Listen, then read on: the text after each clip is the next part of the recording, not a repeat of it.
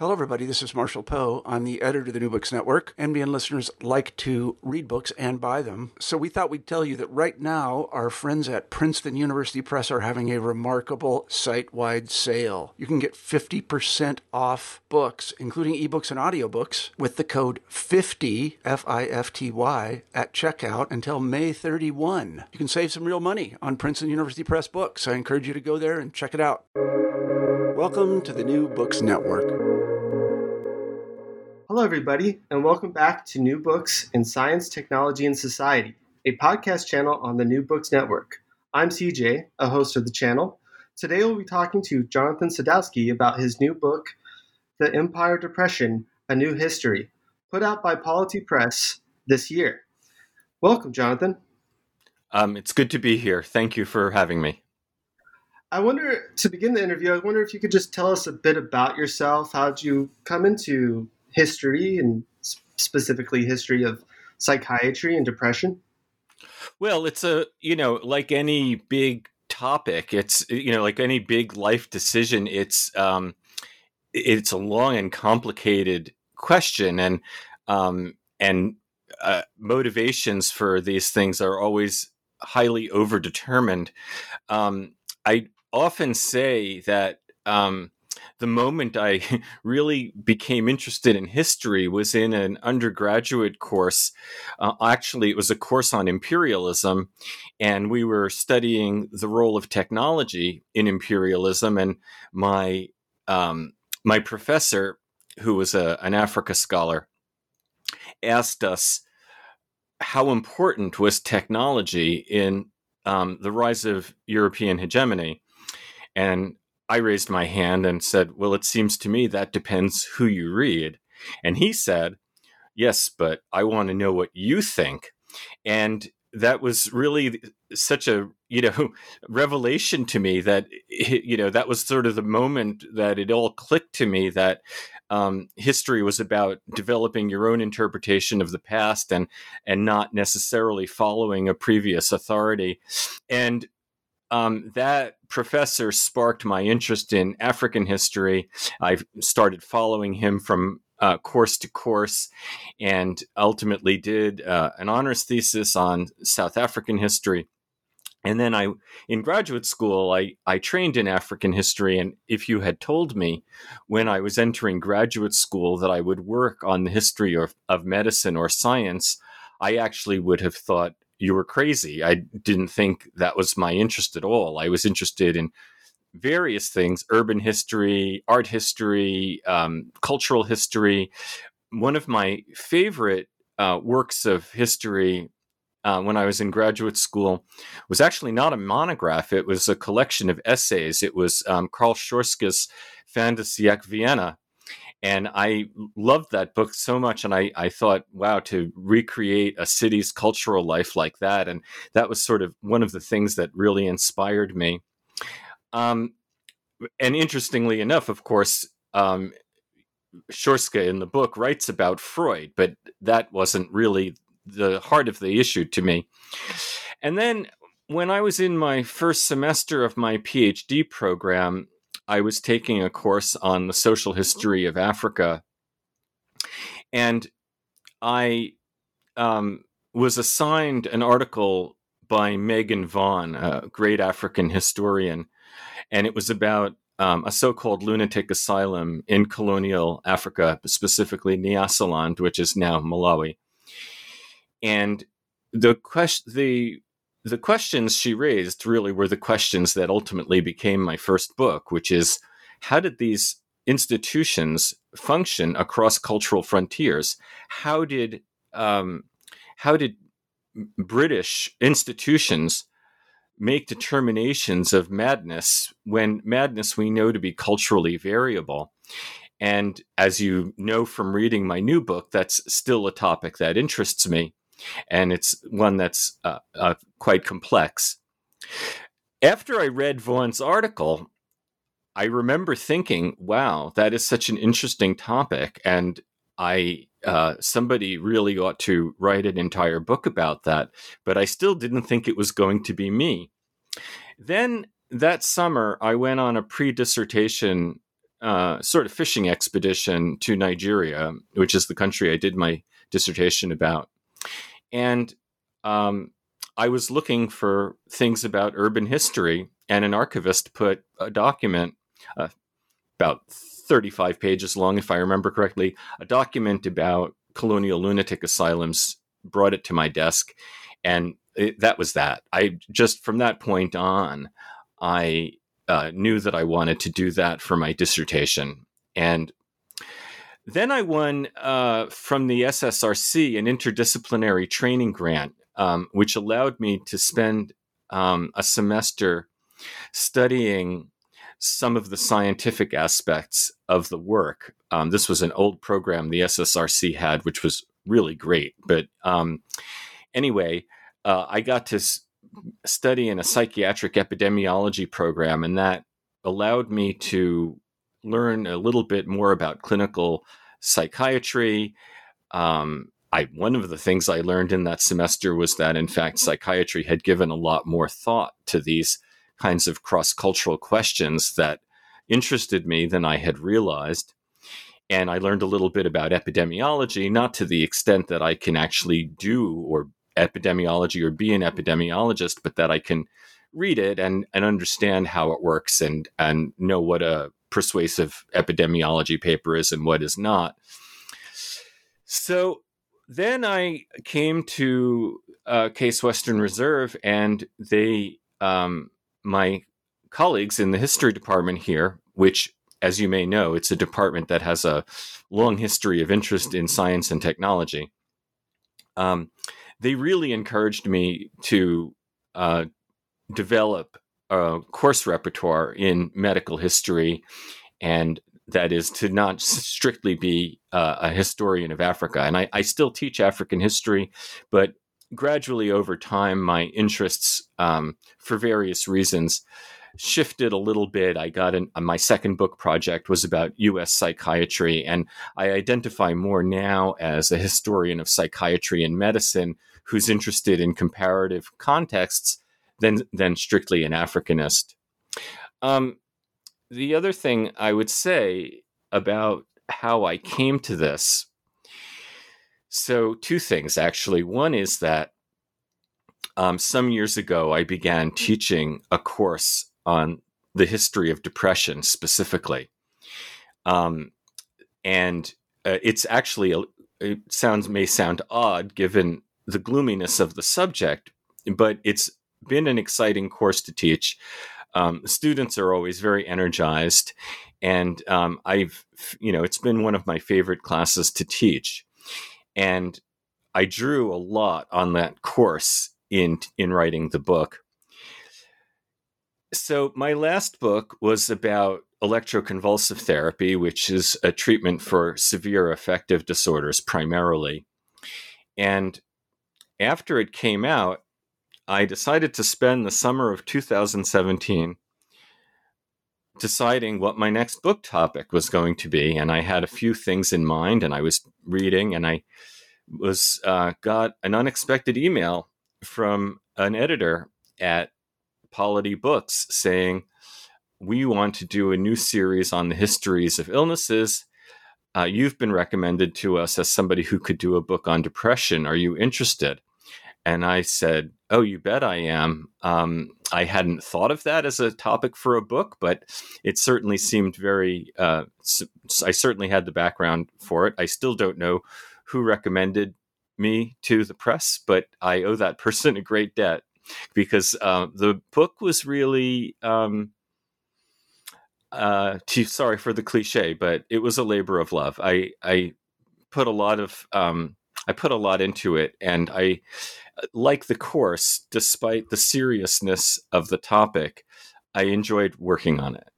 Well, it's fantastic to hear. I really appreciate the detail you went into about, even that first question, right? That first question of like, well, actually, I can become an authority on this if I went into it, if I studied it. So that's really interesting to hear. And going from that one question to this fantastic book, I was wondering what with this because there are of course other books on the history of depression. Why a new history?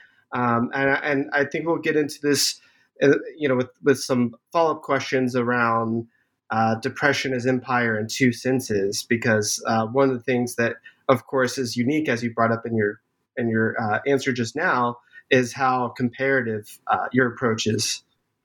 Yeah. Well, that was one of the things that I really wanted to bring to the project. I think that there's been a lot of anthropological work on depression, and really that's our main source of the history of depression. In most other contexts, there has been a little bit of work by historians, but most historians who've looked into the cross-cultural literature on depression didn't frankly go all that deep. And it's an important question because one of the big questions that hangs over the study of depression is how culture-bound it is as an illness. And you can't really do a serious investigation of that problem if you're not well versed in the anthropological literature. So that was one thing that I really wanted to bring to it that I didn't see in some of the previous work. The question of the culture boundedness of depression is an extremely difficult one to resolve, and as you know, having read the book, I'm very comfortable making definitive judgments when I think they are possible, but I'm also careful not to make them when I think there are legitimate ambiguities and two sides to a question. And I think this question of the universality or culture boundedness of depression is one of those questions that is extremely hard to bring to definitive resolution. My own view is, on balance, the evidence is that this is a fairly widespread illness. I don't really completely buy the argument that it's now being found to a great extent in non-Western contexts because of a kind of cultural imperialism where our labels are. It is true that the word depression and the medical science behind it and the cultural baggage behind it, it's true that when you use the word in a context that had different language for it, there is a translatability problem. And so I'm not actually arguing that the ailment is exactly the same all over the world and always has been. What I am saying is that I think that various cultures have recognized a loose group of illnesses associated with grief and so forth that are part of a family. And I use the Wittgensteinian concept of family resemblances to describe them. But having said all that, I had other motivations in writing this new history. And do you want me to go into those now? Sure, why not? Okay. So I don't even know that I can cover all of the things that I wanted to bring. Of course, in history, we always, as historians, I think we're frequently motivated by seeing things that we think are missing or overstated or understated in the existing work. And that, of course, is why, we have our graduate students do comprehensive fields, because you can't build on other people if you don't know what they've already done. Mm-hmm. And in my case, there are, for example, one theme that's very common in a lot of the historical and social science study of depression now is what I call the lament about overdiagnosis, the alarm that all forms of human misery are being subsumed under this category, and that are all these people really depressed? And because the numbers, the World Health Organization numbers, for example, are extremely high, I don't think we should take those numbers necessarily at face value. I think it's very hard to know exactly how many people are depressed, because we're all working possibly with very different definitions of what it means to be clinically depressed. But I didn't want to write another lament about overdiagnosis. I wanted to give this question of overdiagnosis its due, but I do think that the arguments, there are other ways of accounting for the high numbers. And I think it's important to remember that maybe 70 to 80 years ago, many psychiatrists and other mental health specialists were worried that we were underdiagnosing depression. And so from their point of view, the high numbers now are maybe just counting the numbers that they expected to see all along. This brings me to another point, which is that, there is a certain strand in the literature, in the historical literature on depression, where the numbers of people taking antidepressants are cited, and then it's taken as self-evident that, well, all these people can't really be depressed. And, I don't know. It seems to me that that's very similar to what people said about many psychoanalytic patients, calling them the worried well. They're not really sick. And there's a certain, to my mind, a certain remove from the human pain involved in that kind of formulation. Mm-hmm. And in order to try to minimize that remove from the human pain, and this is another area where I tried to move the literature forward a little bit, was that I wanted to look at the self-representation, as I did in the chapter on memoir primarily. I guess two more things I would add about my motivations, although as I said, I could go on and on about this. But the two other things that I want to add is that depression has a politics of inequality about it, and I think that's been largely overlooked in much of the existing literature, at least the historical literature. It's certainly not overlooked in the epidemiology or the sociology. But the historians who've worked on depression really have not looked at this very deeply. I think there's a lot more work to be done on it. There has been historical work on gender, some of which is very inconclusive. And of course, gender is extremely important, but the class dimensions of this, race, ethnicity, other aspects of human inequality, social inequality, I wanted to bring that more into the discussion. And finally, in a way, this whole field of the history of depression as a scholarly subfield within the existing subfield of the history of psychiatry really exploded after 1990 or thereabouts. And the reason for that is obvious. It can be summed up in one word: Prozac. So we came into an era of antidepressants, an age of Prozac, as more than one historian has called it. Well, one result of that is that much of the existing literature, historical literature, really focuses on the antidepressants. And there have been lots of other treatments for depression, and they have not been given their historical due. Psychodynamic psychotherapy. I could be wrong about this, but I really think I went into the history of psychoanalytic approaches to depression at much greater length than anyone else has.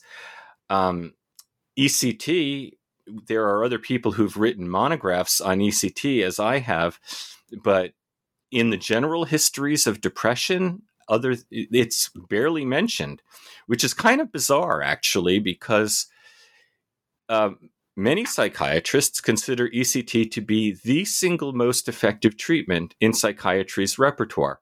Now, I'm of course aware that that's a controversial statement because it's a controversial therapy. But can you imagine another area of medicine where you write about the history of a particular illness and the treatment that the majority of practitioners consider to be the most effective gets barely mentioned? That's really weird.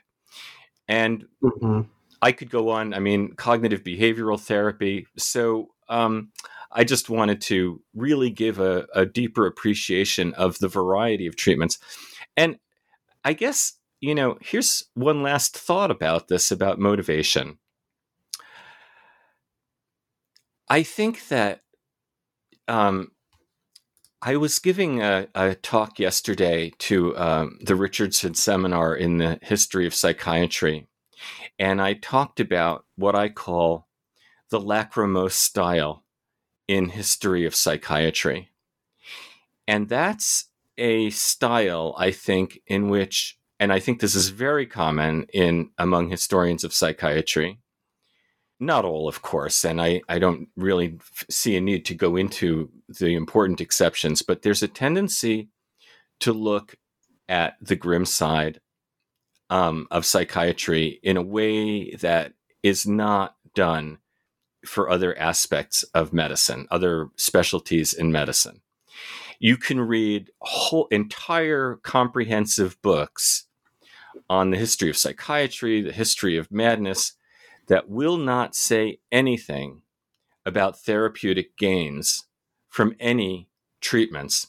Now, that might sound like a hyperbolic statement, but I actually don't think it is. I think this is actually fairly common. Sometimes people say, well, I'm a historian, it's not my job to assess efficacy, which I think is a cop-out. Some people won't even adopt that cop-out. They'll just simply write about abuses and negligence or other ways in which psychiatry has failed people or abused people, but without talking about therapeutic gains, psychiatry actually helping people. So I think this is I think this is actually a very big problem. I think it's actually, frankly, an ethical problem, because that could conceivably have the tendency to drive people away from treatment. And I hope this doesn't sound sentimental, but summing up this very long digression on my motivations for writing the book, I wanted it to be a book that offered some hope to people with depression. I'm very aware of the abuses in psychiatry's history and involuntary treatments and abusive treatments and etc. I'm really deeply aware of them. I've written about them, but I don't think it's. I think we do people with mental illnesses a real disservice if we present the history as being only one of abuse, neglect, and failure. Yeah, I appreciate that. Sort of trying to get a more cautious evaluation of the field, one that isn't just critical, but also, really centering suffering in a sense, whether that's suffering from psychiatry or suffering because of lack of any treatment. Like these are two considerations that have to be carefully examined and measured. But you do such a great job of that in this book. I was wondering if, thinking about this motivation here, getting into the actual history itself, what do we gain by looking at this in one of your early chapters here, this difference between melancholia and depression, as well as in this chapter you also deal with this already belief system around both sort of biology if you will, obviously not using the term at the time, but biology and environmental or lifestyle issues around depression.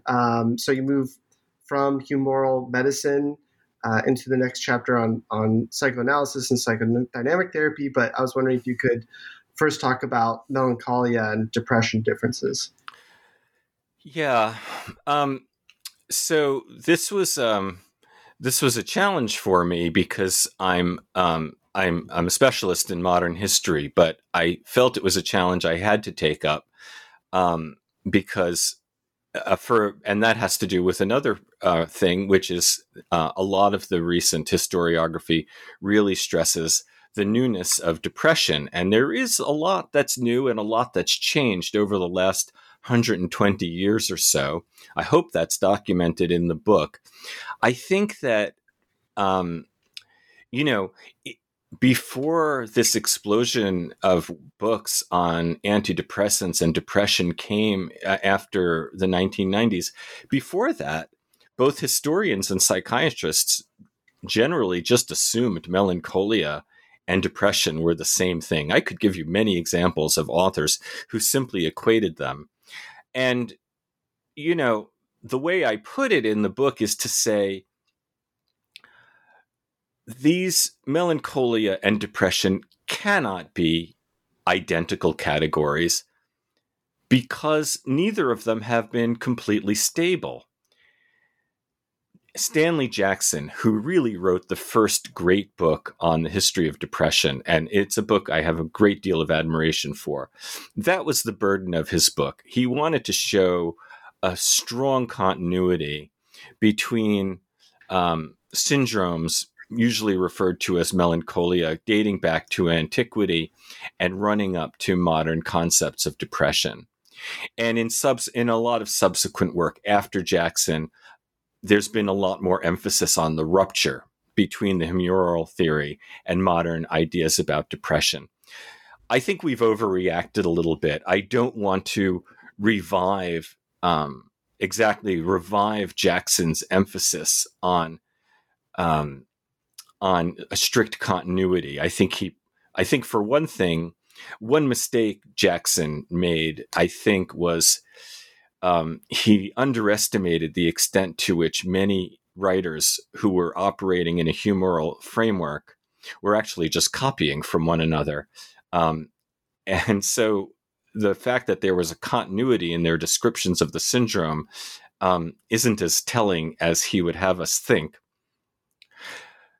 So I wanted to bring back some measure of continuity into the discussion. But there was another thing that I found when I delved into the humoral history and to the history of melancholia. And I do want to say, because I sort of, this is going to be a little bit defensive. I acknowledge this is a bit of a defensive comment, but, I was frankly nervous about writing about pre-modern history. I've never done it before in any published work. I hadn't really written about classical antiquity or the Middle Ages since I was an undergraduate. But that's why I showed it to experts. I mean, I showed it to a specialist in medicine of antiquity, etc. Several people, early modernists, a medievalist. So it had some vetting. But one thing that I found was that in some ways the mind-body wars of the last, say, maybe, 200 years or so, were a little bit less pronounced in earlier epochs. And I'm not saying nobody emphasized mind over body, and I'm not saying nobody emphasized body over mind, and I'm not saying that the very dualism is new. In fact, it's often called a Cartesian dualism, but I think it goes back well before Descartes, and I think you can see mind-body dualism in Plato and St. Augustine. So it's not that mind-body dualism is a new thing. Mm-hmm. But I think that one thing you see in most of the humoral writers is an assumption that mind and body are always interacting. And psyche and soma are sort of bound up in each other. And I think that it's what I found to be, in my opinion, a fairly relatively new phenomenon is people insisting that one or the other must have priority, that either we need to stress that depression is a psychological condition that might have physical effects, or stress that it's a physical condition that gets expressed in affect. This is reductionism, right? And I don't think reductionism has served anybody very well. I think it's led to dead ends in science.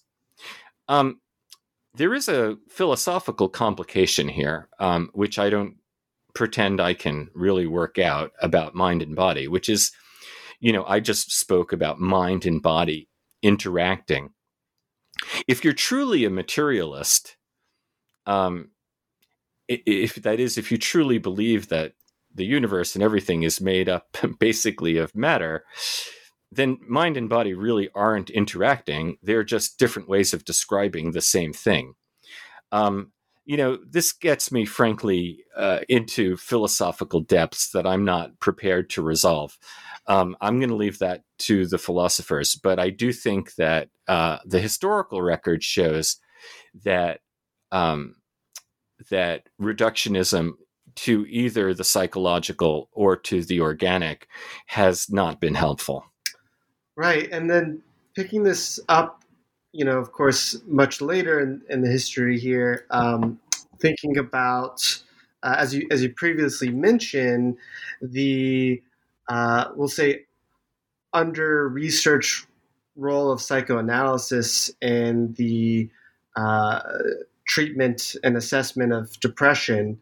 So I was wondering if you could talk a bit about how Freud and Klein and Jung and other psychoanalysts, how they thought about depression, and in particular this issue or this concept of psychic energy as a kind of, which seems to me to be a kind of accounting of depression, right? Too much or not enough.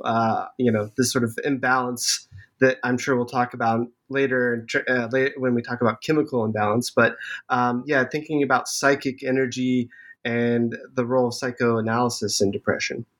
Yeah, well, as you probably have gathered, I'm deeply interested in psychoanalysis, and I'm the kind of person who will spend his leisure time reading biographies of psychoanalysts.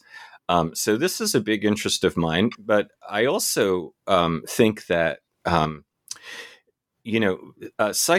psychoanalytic tradition is over-identified with Freud himself, and that over-identification is something Freud, to his discredit, actually encouraged.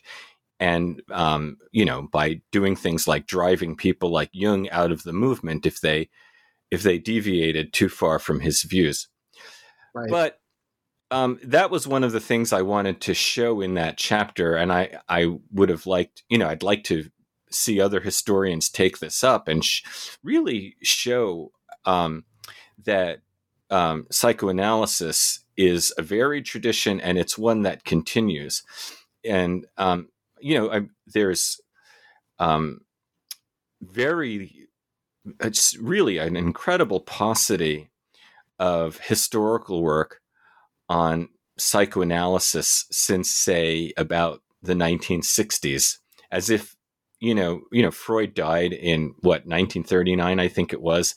And the historians really haven't looked at the post-Freudian era. Of course, there are important exceptions. Elizabeth Lundbeck wrote a terrific book about more recent theories of narcissism a few years ago. So in the specific case of, the point is that depression gave me my opportunity to try to show this wider history, one which would acknowledge the importance of Freud, but wouldn't be obsessively, hung up on Freud himself. And in the case of depression, we see that actually Freud did not found the psychoanalytic theory of depression. The real founder was his contemporary, Carl Abraham, who really developed the key analytic concept of depression being anger turned inwards. And that idea of anger turned inwards, which not all psychoanalysts have believed in, but it was one that Freud took up and developed, and it was one that Klein took up and developed. Klein was Abraham's analysand, but Klein took it in new directions as well, and it remained a very important idea. Basically, the idea behind it is that when we have anger towards loved ones, that causes ambivalence, and ambivalence causes anxiety. And as a way of managing that anxiety, we take the anger, and instead of directing it towards the loved object, we direct it at ourselves. Now, to people who aren't sympathetic to psychoanalysis, this all sounds very fanciful.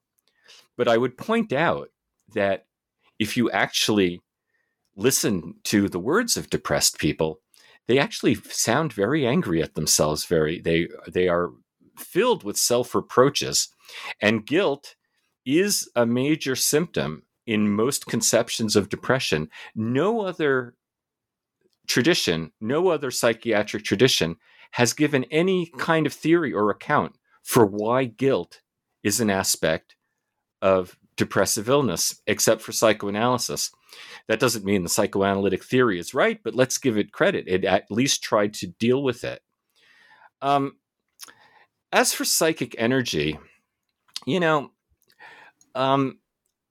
don't know. I mean, this is one of those ideas in psychoanalysis that is probably better thought of in some kind of metaphorical terms. I'm not sure I believe in the idea of psychic energy. I'm much more persuaded, actually, by the idea of anger turned inwards. I think it has a certain plausibility to it.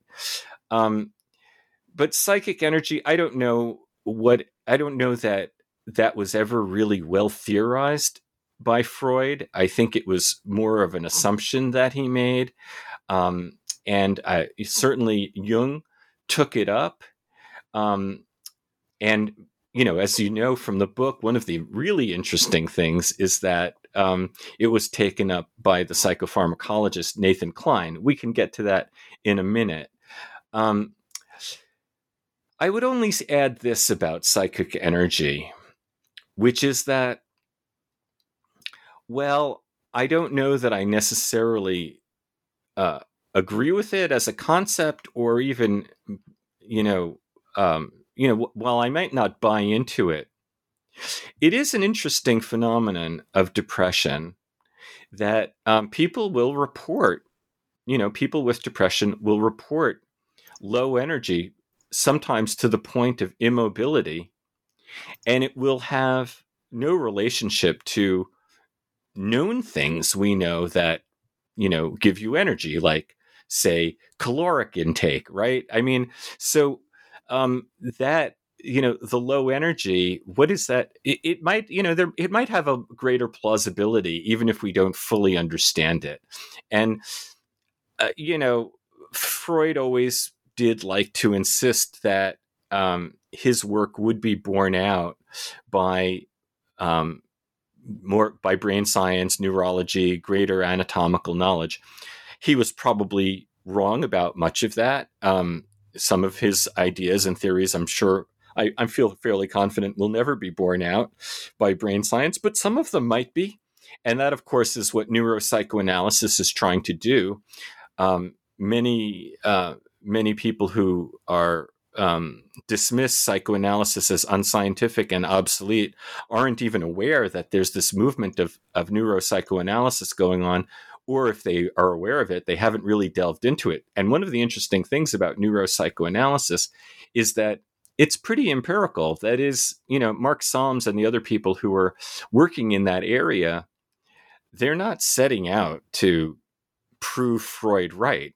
They're setting out to see if they can find physical, organic ways of understanding certain psychoanalytic concepts. And if they can't, they decide they don't. Right? It's not a dogma. It's an open-ended scientific inquiry, as science should be.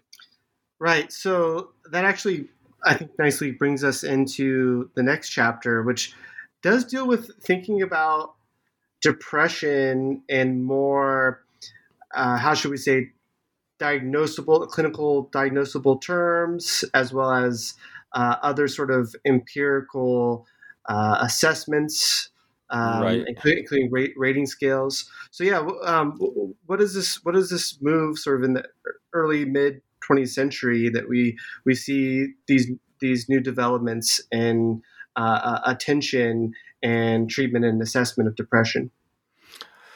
Well, it's part of a larger movement in medicine, right? I mean, after the Second World War, for example, this is just an example, but after the Second World War, the randomized clinical trial gradually became the gold standard for proving efficacy of a treatment. And and if you're going to do a randomized clinical trial, you're going to need to have agreed upon criteria for what actually constitutes the illness and what constitutes getting better from the illness. That's not easy to do in depression. I don't think that it's been an entirely failed effort. I don't want to dismiss the progress that's been made. I do think that these efforts at measuring, we can critique them. We can take, for example, the Hamilton Rating Scale, which is one of the ways of evaluating. It was originally intended, if I'm remembering correctly, as a measure of severity, not as a diagnostic tool. But we can look at the Hamilton Rating Scale, and we can, as we're good at this as historians, we can look at it and say, well, it's a social construct, right? And look at ways in which it's arbitrary and how other ways that could be measured. We can even look at the DSM criteria for depression. As I point out in the first chapter of the book, doing a critique of a psychiatric diagnostic category as a social construction, it's child's play. Anyway, as I say in the book, you can teach an undergraduate class to do it in 5-10 minutes. It's really easy to do. I'm not saying it's not an important effort. I'm not saying that we shouldn't be critical of psychiatric labels or that we shouldn't be critical of the DSM.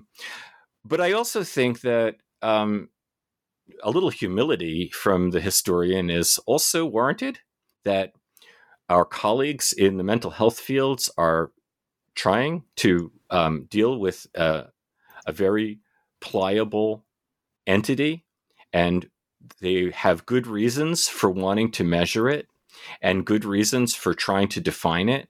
And many of them know that the criteria they're using have a certain amount of arbitrariness to them. It's a very common move. I think this is one of the most overworked metaphors in the field, but it's a very common move to refer to the DSM as psychiatry's Bible.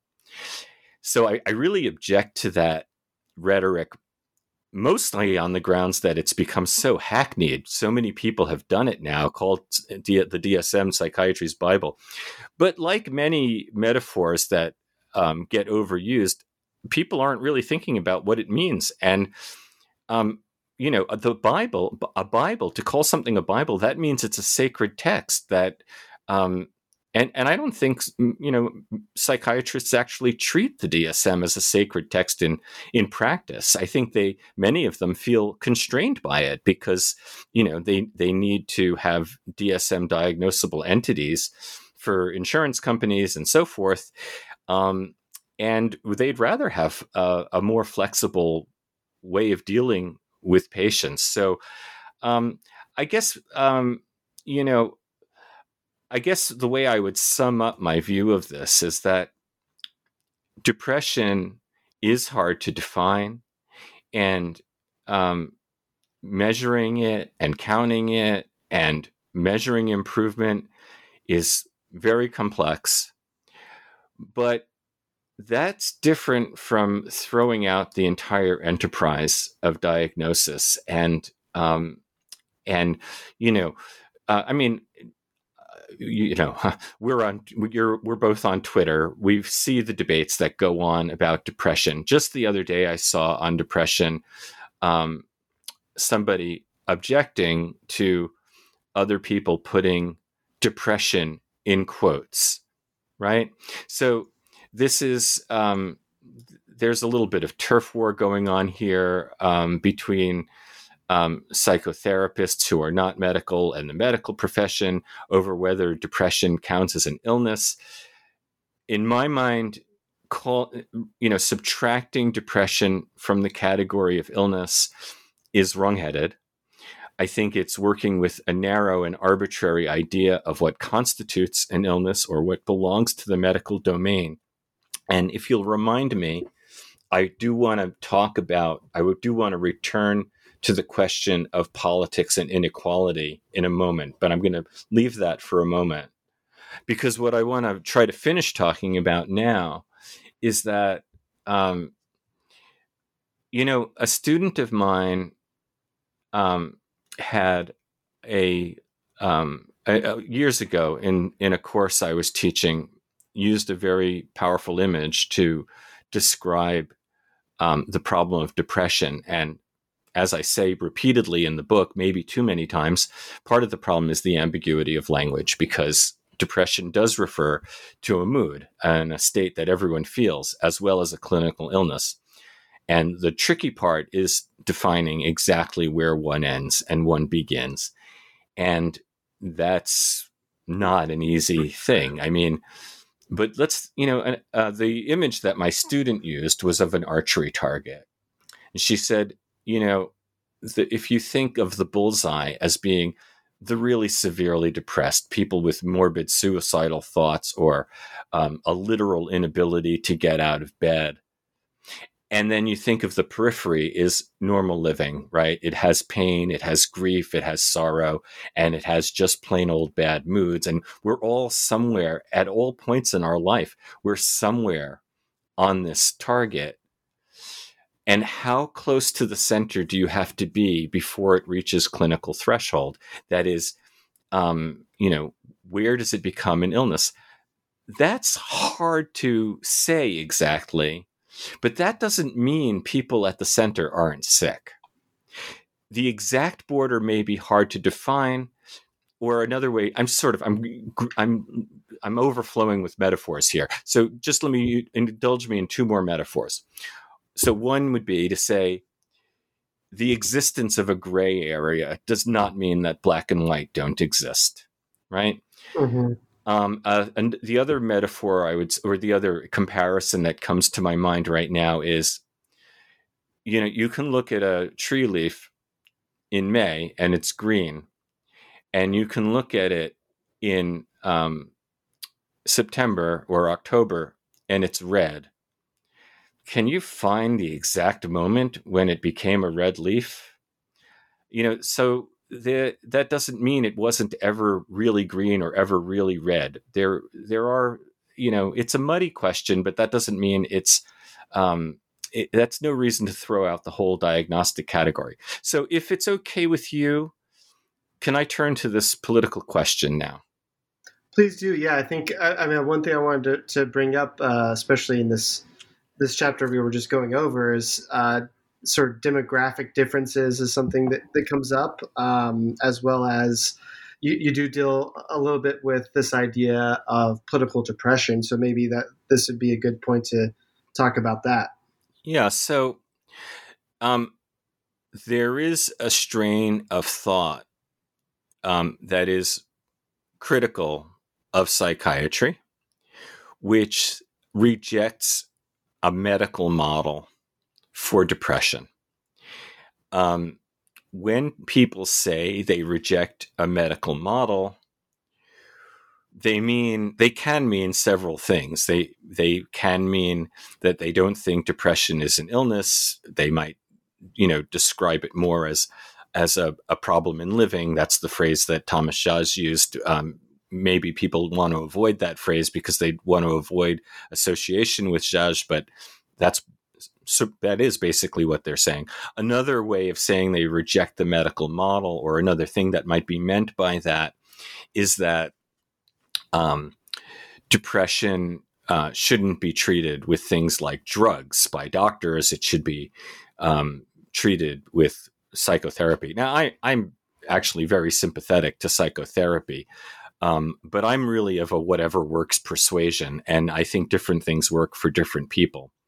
But there's another thing going on when people say they want to reject a medical model of depression. And that other thing that's going on is a concern that the rush to medicate suffering is drawing attention away from social problems and the social sources of our suffering. And I think there's something to that. I don't dismiss that argument.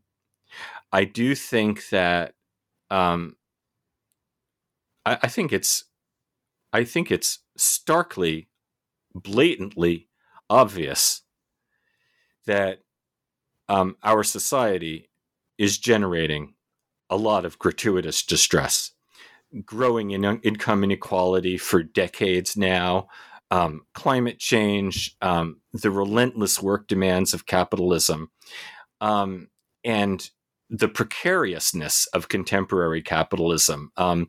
It's not the first time in the history of capitalism that there's been a lot of precarity, but there was an attempt after the Second World War in many industrialized countries to create a more robust sense of safety for people, and whether through government programs or through unions and so forth. And I think that under neoliberalism, we are in a situation where far too many people are living in precarity, and that precarity is even being celebrated by many people as simple, or being discussed as well, that's how the market works, and it somehow supposedly brings out the best in people by forcing them into the rigors of hard work and blah blah blah.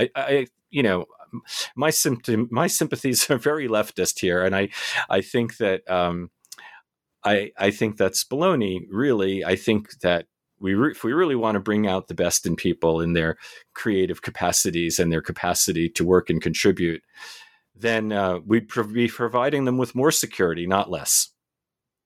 So is this society we're living in, is it generative of depression? That's a hard question to answer, because it's very hard to know whether there's actually a greater amount of any psychopathology, whether it's depression or psychosis or any kind. It's really hard to know whether there's a net difference in the amount of it at any time in history. There might be, but it's very hard to prove, and that's very hard to document with historical sources. But what we do know, what has been shown, is that inequality matters for depression. Broadly speaking, people of higher status, whatever way that status is secured, are at lower risk of depression than people of lower status in the society. And adversity matters for depression. Now, I have to be careful, because the wrong idea could be taken from that. The wrong idea would be to say that depression is solely and only an illness of inequality or adversity. It's not. People can grow up in privileged circumstances, in loving families, and get depression. That may seem counterintuitive to some, but it's true. It may seem equally counterintuitive to others that depression would be an illness of adversity, because for many people, the very idea of considering it a medical illness depends on the idea that it's not precipitated by adversity. But a lot of epidemiological study has shown that the majority of people who face severe adversity will not develop clinically diagnosable depression. And people who, as I mentioned a moment ago, people who have grown up in more comfortable circumstances and with less challenge can develop depression. That this is a problem for some people is itself weird, because we know that this is how causation works with illness.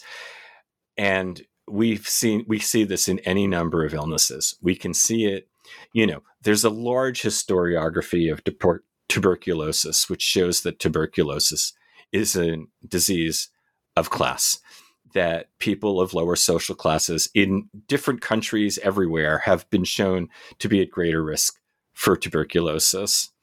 And you can see the same thing with, for example, AIDS. It became very clear some years into the AIDS epidemic that AIDS was a disease that thrived on poverty. Did that mean rich people couldn't get it? No. Did that mean all poor people got it? No. And we see the same thing with COVID-19 now, both in terms of morbidity and in terms of mortality. That is, people of working class people are at high risk for COVID because they can't not work indoors, for example, in large crowded places. And they're also at greater risk for mortality from COVID for various reasons, probably most of them having to do with pre-existing ill health, which was itself a function of their class position. So, does that mean that depression should be understood as a social problem and not a medical problem? Well, here again, I'm against either or, and I'm for both and. Just as I'm not for either mind or body, and just as I'm, not for, well, I could go on. I mean, this is a sort of theme, I think, that comes through repeatedly in the book, is that we're faced with false choices too often. No one would say that because tuberculosis or AIDS or COVID-19 is a social problem, which they of course are. No one would say, therefore, they're not medical problems. And nobody would want to deny anybody who has those problems. I would hope nobody would want to deny people medical treatment. Actually, of course, I immediately remember that there are people who want to deny medical treatment to people, but, they're bad people. All of us, a humane view of illness is that, everyone who gets it, I think, should be able to get treatment for it. And I don't see any reason why social causation of depression should be any different. I saw someone on Twitter a few years ago, and I was not able to find or track down who I thought it was. I wrote to the person that I thought said this, and she said, nope, wasn't me. But somebody wrote, yeah, depression is an illness of inequality, but does that mean we, the depressed, need to wait for social revolution to feel better? So I thought that was a very pithy way of putting the problem. Yeah, absolutely. Well, I know we're running up on time here, but I was wondering if I could just ask you a couple of questions before we wrap up.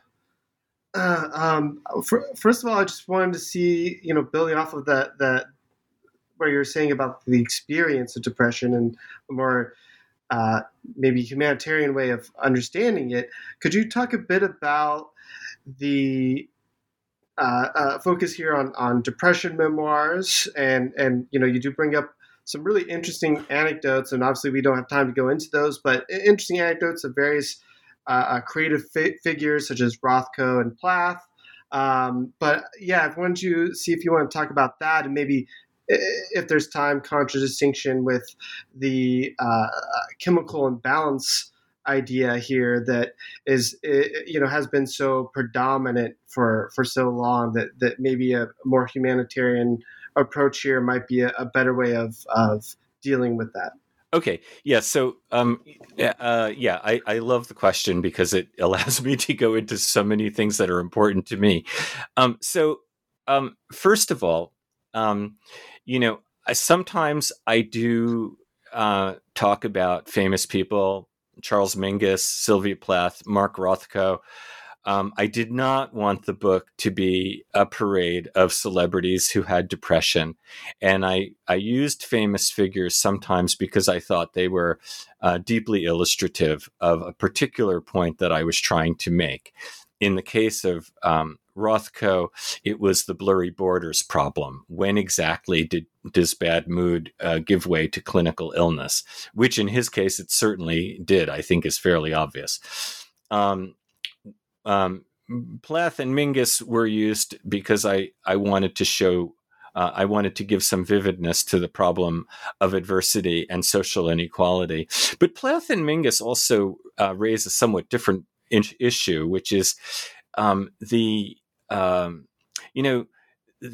depression can be very invisible to people, in some cases, because there are people who don't look depressed, right? I mean, you can be extremely energetic and creative, and like Mingus and Plath. And that was also, one of the people I discussed in the memoir chapter was Bruce Springsteen. I didn't really know all that much. I mean, I've been listening to Springsteen since I was a teenager, which is a very long time ago, to be honest. And he writes about all of this. I mean, of course, if you've listened to his music, he writes about a lot of darkness. But he's also has this incredibly explosive dynamism and capacity for joy. And I had the privilege to see him live a few years ago. It was everything everyone had always told me, like, oh my God, put this on your bucket list. You've got to see this. All right. So that's one thing about the kinds of hidden depressions where if the person hadn't told you, you would never know. I think that two things really came out to me when I looked at the memoir literature. And I looked at the memoir literature because I did want to deal with patient self-representation. A lot of times in the history of psychiatry, patient records are used. I have some questions about, and I've done that, by the way. I fully admit that I've done it, but as I've gone on in my career, I've come to have growing ethical concerns about using patient records, even if they're anonymized. But that's a separate question. But the memoirs were published, they were easily available to me, and they were a way to get into patient self-representation somewhat. I'm aware that they are not necessarily representative, although in their defense, as a historical source, if we had a cache of written accounts of, say, I don't know, of any illness from the 19th century or the 18th century comparable to what we have for depression, we would consider it a treasure. So we should use it. But two things came out to me from the memoir literature. And one of them, the first one relates to the question you talked about before about chemical imbalance. And we haven't really had a chance to talk at length about psychopharmacology. And of course, that's an extremely important part of this story, and it's an important part of the book.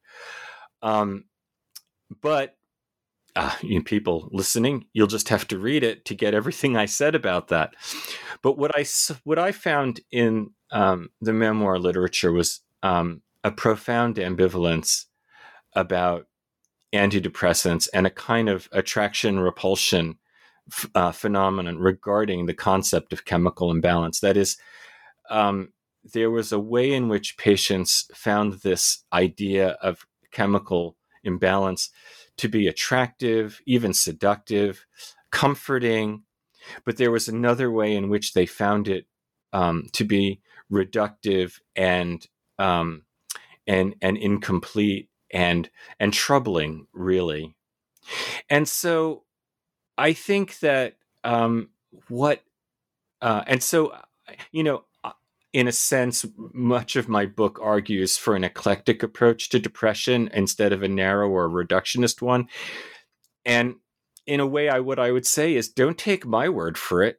Listen to the patients. That's what they're saying. They're saying they want to be viewed as a totality. They want to be viewed as a person with a psychological history and a life history and a story to tell. They want to be seen as persons embedded in a social context that's important to them. They also want their organic biological problems and symptoms to be managed and dealt with, and if possible, when possible, even cured, which is, rather rare, unfortunately, with depression, but it's certainly a goal worth considering.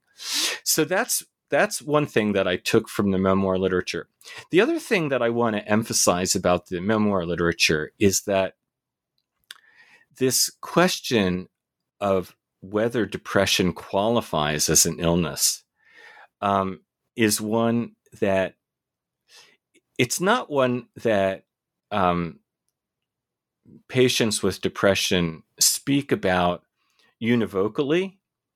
That is to say, they don't necessarily all advocate that, yes, this is obviously an illness. I think you can see a certain amount of ambivalence, just as you can see it about the antidepressant drugs that many of them take. You can see a certain amount of ambivalence about this concept of depression as an illness, a little bit of uncertainty. Is this really an illness? And you can see that. At the same time, many of them argue strenuously for a medical model. And when I say that, it's not that they say that without any lingering self-doubts of their own. But one of the things that you find, if you look at the memoirs, is that it's really hard for people with depression to be told, you don't have an illness. To most of the people that I read, that smacks of saying, just, pull yourself up by your bootstraps, which you would never say to a person with illness, right? You would never say to a person with an infectious disease, oh, snap out of it. And so there is a desire to be in what Talcott Parsons called the sick role, and to occupy that. And I'm sympathetic with that, because I don't. As I said at the beginning of the interview, and I've stressed repeatedly, I don't see strong grounds for excluding depression from the medical domain. I think that doing so has risks. I think that we can continue to have philosophical, sociological debates over what exactly clinical depression is and how exactly it's bad from depression as mood. I'm not against continuing debate about that, but I have yet to see an argument that really convinced me that that a medical model of depression is useless or harmful. Well, thank you for speaking on so many of those topics. I was wondering, before we leave, if you could let us know what projects are you working on now? Well, there are two things on my plate right now, but actually one of them I think I won't mention because it's in review and I don't know where that's going to go. But I've actually decided to take on something fairly ambitious for my next book project. And that is, I want to try to write a general history of madness and mental health care in the United States. And I will tell you why. To the best of my knowledge, and you can correct me if I'm wrong, I don't think anyone has tried anything like that since Gerald Grob's The Mad Among Us appeared in 1995. And there are two things that I would like to bring to this project that Grob did not. One is that the field has moved on, right? I mean, we know so much more now. When Grob was writing, there was so little literature, for example, on race and mental health and mental illness. Now there's getting to be a fairly substantial literature on that. And so there's a lot to bring in. And of course, that book also, that 1995 book, was written really early in the antidepressant era. And so, a lot's changed in the world, not just in the historiography. So that's motivation number one. Motivation number two is sort of similar to what motivated Empire of Depression. Grob was really interested in policy, and he was very good at studying policy. And policy is important, and I want that to be a part of what I do in this upcoming project. But again, I feel that looking at mental health, mental illness from a policy perspective puts you at some remove from the experience. And that's what another thing that I would like to bring into this. I'd like to make it a little bit less experience distant. Well, that sounds like a very interesting project, Jonathan. Thank you so much for coming on our show today. I really enjoyed it, and I'm sure our listeners will as well. Thanks again. Take care. You're welcome. Thank you. Bye.